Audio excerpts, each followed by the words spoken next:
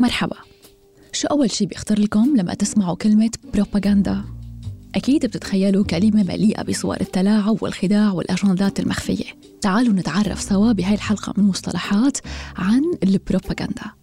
البروباغندا باللغة العربية هي الدعاية، لكن أصل المصطلح بروباغندا من بروباغير جاية من اللغة اللاتينية، على وجه التحديد بيعني انتشار أو نشر. والبروباغندا بشكل واضح بتشير لنشر المعلومات والأفكار والآراء بشكل متعمد أنه يهدف ليأثر على معتقدات وأفعال الجمهور المستهدف وعلى مشاعره أيضاً. منلاقي البروباغندا بالعديد من ميادين الحياة، مثل الإعلانات التجارية للمنتجات والفن والأدب، وأكيد منلاقيها بالسياسة. فكرة الدعاية أو البروباغندا ليست اختراع حديث، بالفعل إلى جذور تاريخية عميقة، لكن أول استخدام مسجل لها بيرجع للقرن ال17 في سياق جهود الكنيسة الكاثوليكية لتعزيز ونشر الإيمان. تم ابتكار هالمصطلح لوصف اللجنة المسؤولة عن العمل التبشيري، خاصة بالمناطق غير المسيحية. ومع ذلك المصطلح بالشكل يلي نحن بنعرفه اليوم اكتسب شهرة ببدايات القرن العشرين، وتحديداً خلال الحرب العالمية الأولى. كل القوى يلي كانت موجودة خلال الحرب العالمية الأولى استخدمت الدعاية لتعزيز الروح المعنوية الوطنية، جذب الجنود، وتشكيل الرأي الدولي. لازم نعرف أنه البروباغندا بذاتها ليست شريرة إذا صح القول، غالباً ترتبط بالتلاعب، لكن الدعاية بنفسها أو البروباغندا نفسها هي أداة محايدة. أخلاقيتها بتعتمد على كيفية بيتم استخدامها والنية وراء انتشارها، وعلى فكرة يمكن استخدامها بالكثير من الأحيان لأغراض إيجابية وأيضاً سلبية على حد سواء. البروباغندا بتعتمد على المشاعر، يعني بتستغل المشاعر للتأثير على الأشخاص. بكتير أحيان ممكن تستند لمشاعر الخوف أو المشاعر الوطنية، لمشاعر الحب وحتى الغضب لتحقيق أهدافها. يلي لازم نعرفه كمان إنه الدعاية الحديثة بشكل الحالي ذكية جداً، فبعصر الوسائط الرقمية اتطورت الدعاية والبروباغندا، وما عادت مقتصرة فقط على الحملات الواضحة، بل يمكن أنه يتم تضمينها بالمحتوى اليومي اللي نحن بنستهلكه على صفحات التواصل الاجتماعي، الأمر يلي بيجعل من الصعب اكتشافها.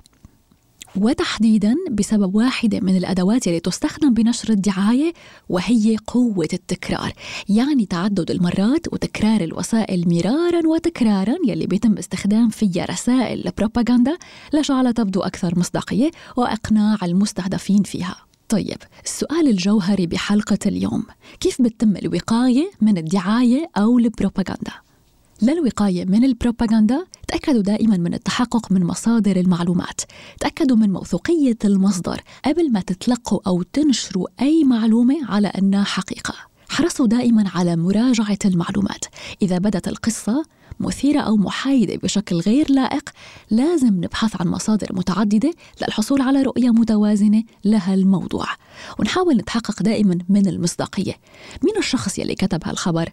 مين نشره؟ ومين دعمه؟ ودائما نوعي أنفسنا بالتحيزات الشخصية، نعرف معتقداتنا وتحيزاتنا الخاصة وشو الأفكار يلي ممكن تأثر بإدراكنا للمعلومات. وما ننسى أهمية التفكير النقدي. نحاول دائما نطور عادة التفكير النقدي. شو يعني ما نقبل المعلومات على وجه السرعة، ودائما نطرح أسئلة: هل في شيء غير مناسب؟ هل هذه المعلومة صحيحة؟ مين الشخص يلي بده يتبنى هذه المسألة؟ بكتير من الأحيان البروباغندا ما بتكون فقط سياسية، ولحتى نتأكد من فهمنا للبروباغندا تعالوا نتعرف سوا على بعض الأمثلة على البروباغندا أو الدعاية. في عنا البروباغندا السياسية، على سبيل المثال أنه تكون الحكومات أو الأحزاب السياسية بتستخدم البروباغندا للترويج لسياسات أو لصالح مرشح معين. ممكن هالأمر يتم عبر نشر معلومات محسنة عن الشخص اللي بدنا نرفع قيمته، أو عن طريق تشويه الخصوم السياسيين. البروباغندا أيضاً موجودة بوسائل الإعلام للتأثير على آراء المشاهدين أو قراءاتهم من خلال اختيار القصص أو الألفاظ اللي بتعزز رؤية معينة.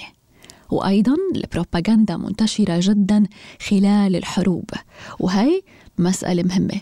خلال الحروب بيتم استخدام البروباغندا لزيادة دعم الجمهور للجهد الحربي، وبيتم إظهار هذا الدعم وهي البروباغندا من خلال وسائل الإعلام، وحتى من خلال التوجيه النفسي للجنود. على مر التاريخ البروباغندا كانت جزء مهم من أنظمة وسياسات وأعلام في عالم السياسة والقيادة. تخيلوا أنه بفترة ألمانيا النازية وخلال فترة حكم هتلر كان في وزير اسمه جوزيف جوبلز. هالوزير كان لقبه أو المسمى الوظيفي تبعه وزير الإعلام والبروباغندا. جوزيف جوبلز يعتبر واحد من أهم الشخصيات بتاريخ استخدام البروباغندا كأداة سياسية بالقرن العشرين، وهو صاحب المقولة المشهورة جدا عبر التاريخ: اكذب ثم اكذب حتى يصدقك الناس. في كتاب الرايخ الثالث السياسة والدعاية ديفيد ويلش يرى ديفيد ويلش أن هناك مفهومين مغلوطين بخصوص مصطلح البروباغندا. الأول هو أنه هالمصطلح ما بيتعلق فقط بتغيير المواقف والاتجاهات والأفكار، إنما أيضا البروباغندا معنية بالأساس بتأكيد اتجاهات ومعتقدات موجودة بالفعل من أجل تركيزها وتشذيبها عند المستهدفين. أيضا بيتابع ويلش أنه الدعاية ما بتتشكل فقط من أكاذيب وتزييف، لكنها أيضاً بتشتغل بمستويات مغايرة من الحقيقة. شو يعني الكذب المباشر أو نصف الحقيقة أو الحقيقة خارج السياق. ربما الأمر اللي لازم نلفت له أنه اليوم بعالمنا الحالي مع تطور وسائل التواصل الاجتماعي والذكاء الاصطناعي لم يعد غريب أنه يتم تغيير الصور، تبديل الملامح، واختلاق أخبار كاذبة مع دعم ذلك بالوثائق لإقناع الآخرين بأمر ما إذا شخص أو حادثة.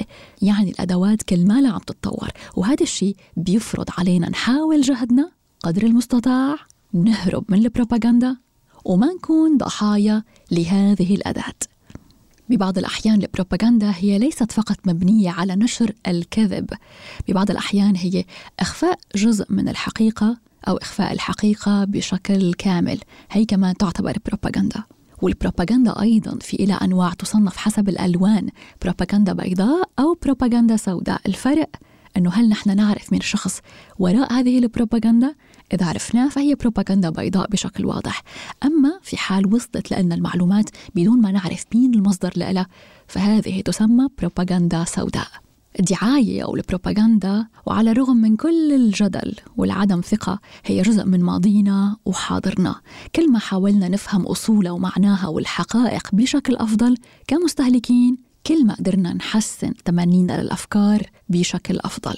اليوم أيضا هناك مسؤولية لصناع السياسات وصناع الأعلام وناقلي الأخبار والمعلومات بهذا العصر اللي نحن عم نعيش فيه، يلي بتنتشر فيه المعلومات أسرع من النار بالهشيم، وتعتبر فيه وسائل التواصل الاجتماعي والإعلامي أداة وسلاح من واجبنا نستخدمها بحكمة.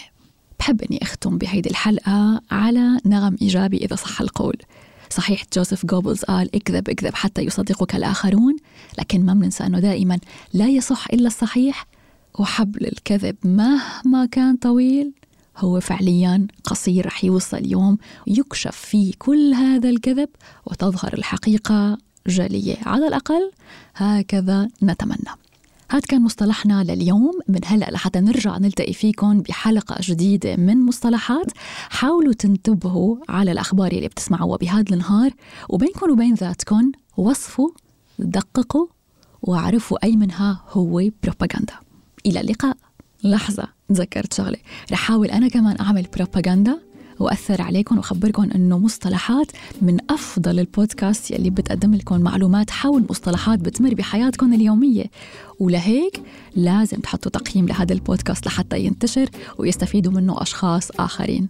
يلا اعتبروها بروباغندا بيضاء وإيجابية لدعم المحتوى العربي ودعم المعرفة عند الأشخاص.